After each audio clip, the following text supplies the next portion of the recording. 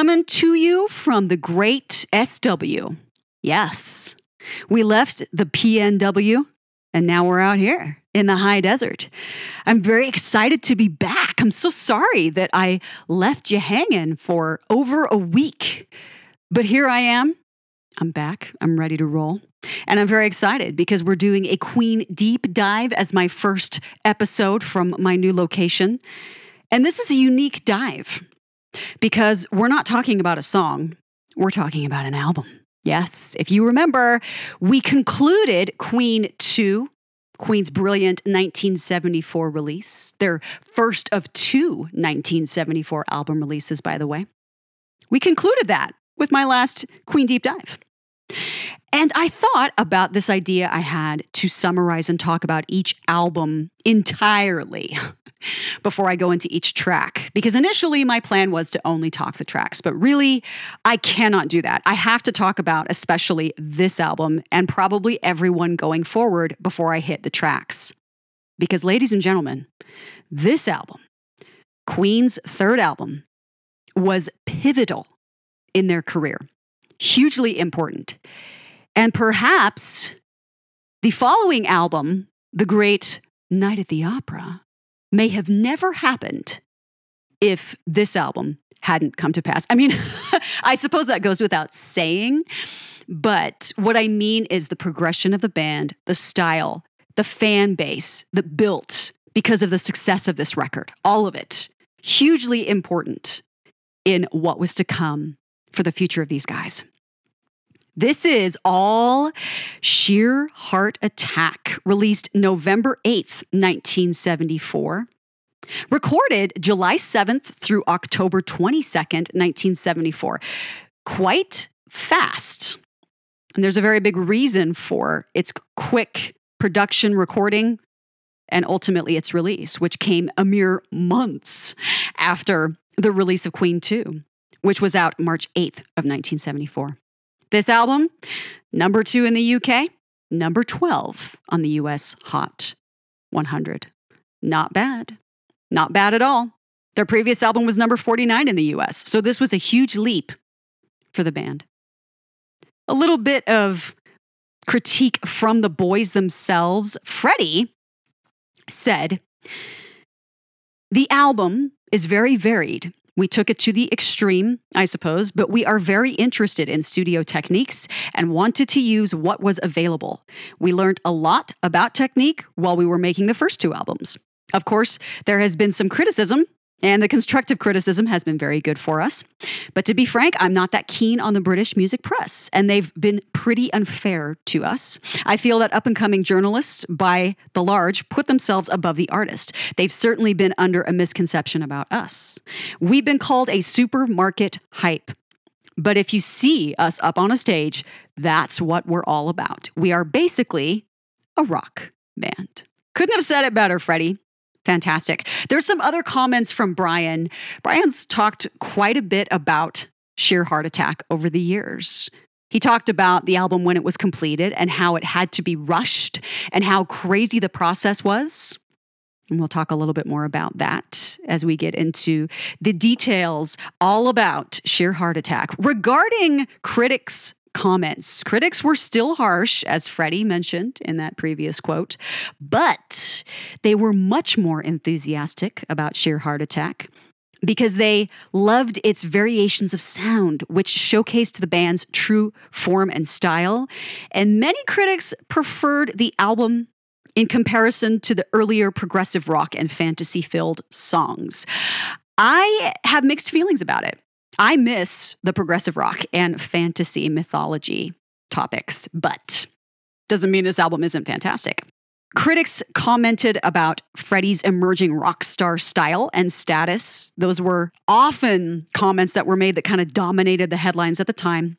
And critics focused on the album's propensity for theatrical rock and playful arrangements. Rolling Stone wrote, and I chose this because it's Rolling Stone, and Rolling Stone were notoriously harsh on Queen for pretty much the entirety of their career. They wrote, quote, "If it's hard to love, it's hard not to admire. This band is skilled, after all, and it dares. End quote. That is a big deal coming from Rolling Stone, because there's times, even in later albums, where Rolling Stone criticized the band for not being skilled. In fact, I can recall a specific review that was made after a much later album where they talked about how lousy the live performance was. And Roger had some choice words for the magazine and even wrote them a lovely letter in response. And I use that term very sarcastically, of course, because it's Roger and he puts it all out there. He definitely does not hold back. John Mendelsohn, an American critic, was unimpressed with Sheer Heart Attack, writing, quote, "I hunted all over both sides of this latest album for something, anything, even remotely as magnificent as Keep Yourself Alive or Father to Son, only to end up empty-eared and bawling," unquote. Interesting, very interesting comments. I would definitely say Father to Son is a huge standout. I've talked about it already. It is probably my favorite Queen song ever. But I wouldn't say there are things that are not on par with that. They're just different. I can see where this guy, John, is coming from, in that you're not going to have the same energy, but the same skill set, the same drama, the same flair, the same attitude. It's all there. It's all right here on Sheer Heart Attack. Now, as 1974 drew to a close, the album was ranked by Disc as the third best of the year. And in more recent years, it's been ranked one of the band's absolute best, a must-have glam rock album, and was included in the 1001 albums you must hear before you die. There's no ratings on that list, by the way. It was just included, which is a big deal.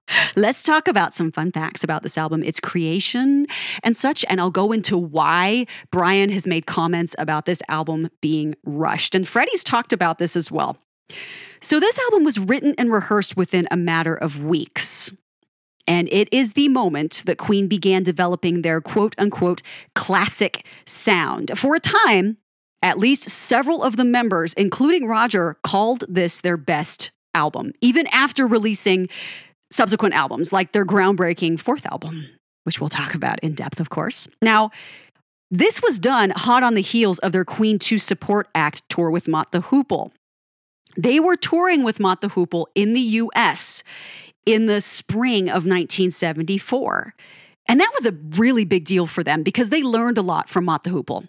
They learned about rock and roll attitude. They learned about, I don't want to say stage presence because Queen always had big ideas and big demands for stage presence. They always wanted more room on stage. They had a very clear vision in mind. But I think Mott the Hoople, and the guys talk about this themselves, taught them how to be rock and roll when it came to lifestyle and just everything. Mott the Hoople was a huge thing for Queen.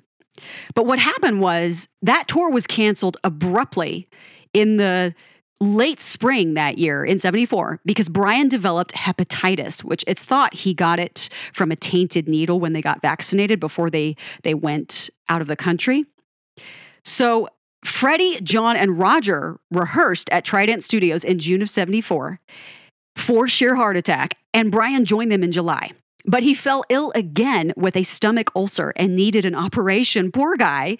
But he wrote songs while recovering, and the rest of the boys recorded tracks, leaving space for Brian to contribute his epic guitar once he recovered. And Brian talks about that it was almost like looking from the outside in to see how the band was functioning from the outside.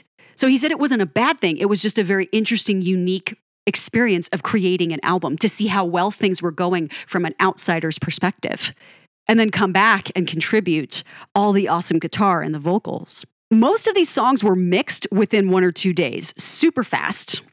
And here's the thing about the whole creating the album quickly, finishing it quickly. Queen were under immense pressure from Trident to get more work done.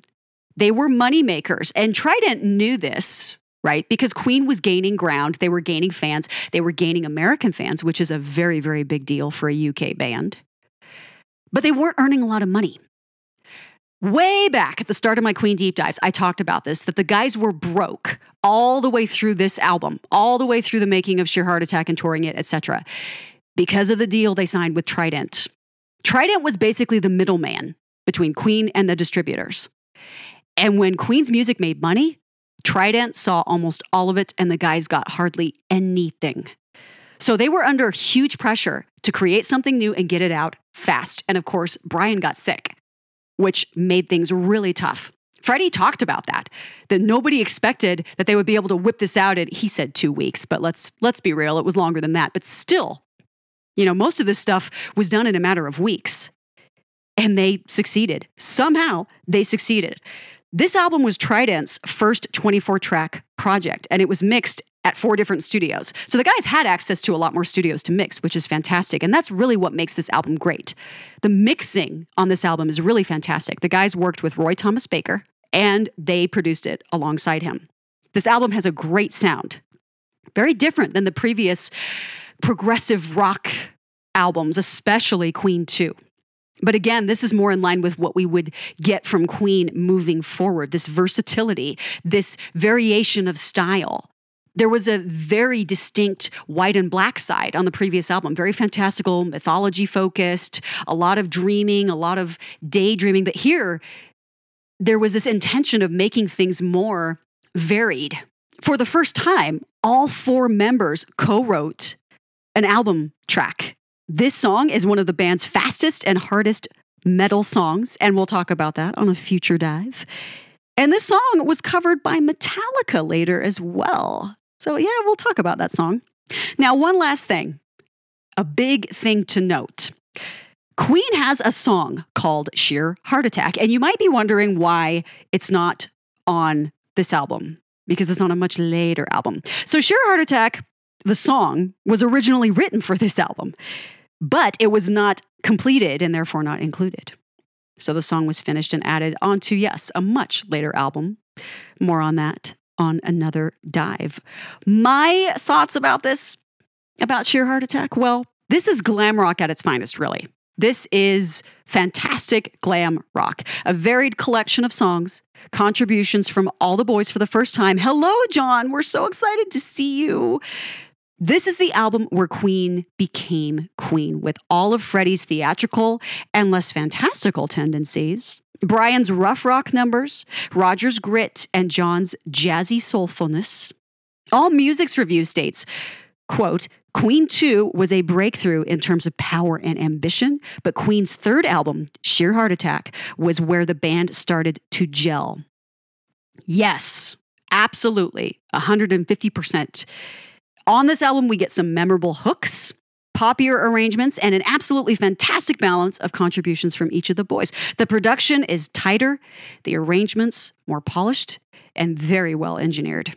So overall, this album truly was a huge stepping stone for the guys. It takes their love of hard, rough rock to a whole new, very sophisticated level. Some other interesting, fun stuff. The cover art was shot by Mick Rock, who also shot the cover for Queen 2, and many other photo shoots of the guys as well. Let's talk about the cover. So it has all the guys laying down and looking up, and they're all kind of almost like they've fallen down and they're sort of on top of each other a little bit. It's a color cover. And they're all kind of looking a little bit dazed or thoughtful, except for Roger, who's looking straight into the camera quite intensely, I might add. The outtakes of this photo shoot are hilarious. The guys are laughing, clearly having a great time, except for Freddie, who looks terribly focused or sad or something in every single shot. It's quite funny. The guys were splashed with this mix of water and milk or yogurt or something like that to look sweaty and sexy, I guess. Was that the plan? I remember being freaked out by Roger's intense stare when I was younger. I remember the first time I saw the cover a long time ago, and I thought, he looks really scary. He still looks scary. It's sexier now, but he still looks really scary. When the guys toured this album, it was the first time they headlined a tour, and they were incredibly well received. In Japan, of all places, where it was like Beatlemania, with the boys followed and fans freaking out everywhere all the time. And this was totally unexpected.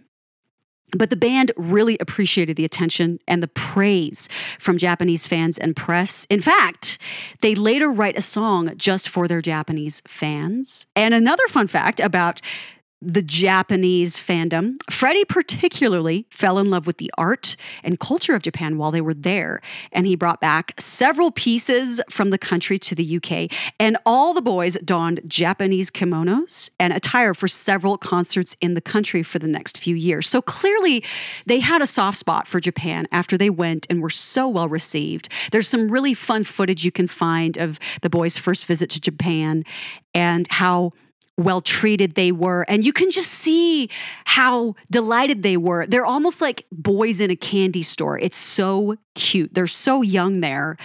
And just to see them realizing these dreams of having their work recognized and so celebrated, it's a lot of fun. Another personal note about this album, it took a little longer to grow on me. I'm going to admit that. I initially missed the progressive drama, of the previous album or albums, really. But I came to appreciate the variety on Sheer Heart Attack, the playfulness, the accessibility, the poppier energy. This album is so much more accessible in a lot of ways. You have some very sing-along songs here that you didn't have with any of the previous work. There is a lot more that seems almost more like American rock here. And I don't know if this is a Mott the Hoople influence or if this was just something they wanted to do. Again, it was a very intentful decision to make things varied and to try different styles here. This is what pivoted them into that mode of this is what Queen really is. They've established their energy and their prowess. And here they are coming out with all this artistry and this interpretation of sound that was really innovative, right? Freddie talked about doing different techniques in the studio, and they put it to full use here. Absolutely fantastic. And on the next Queen Deep Dive, we will go into more detail about each of the tracks on this remarkable album.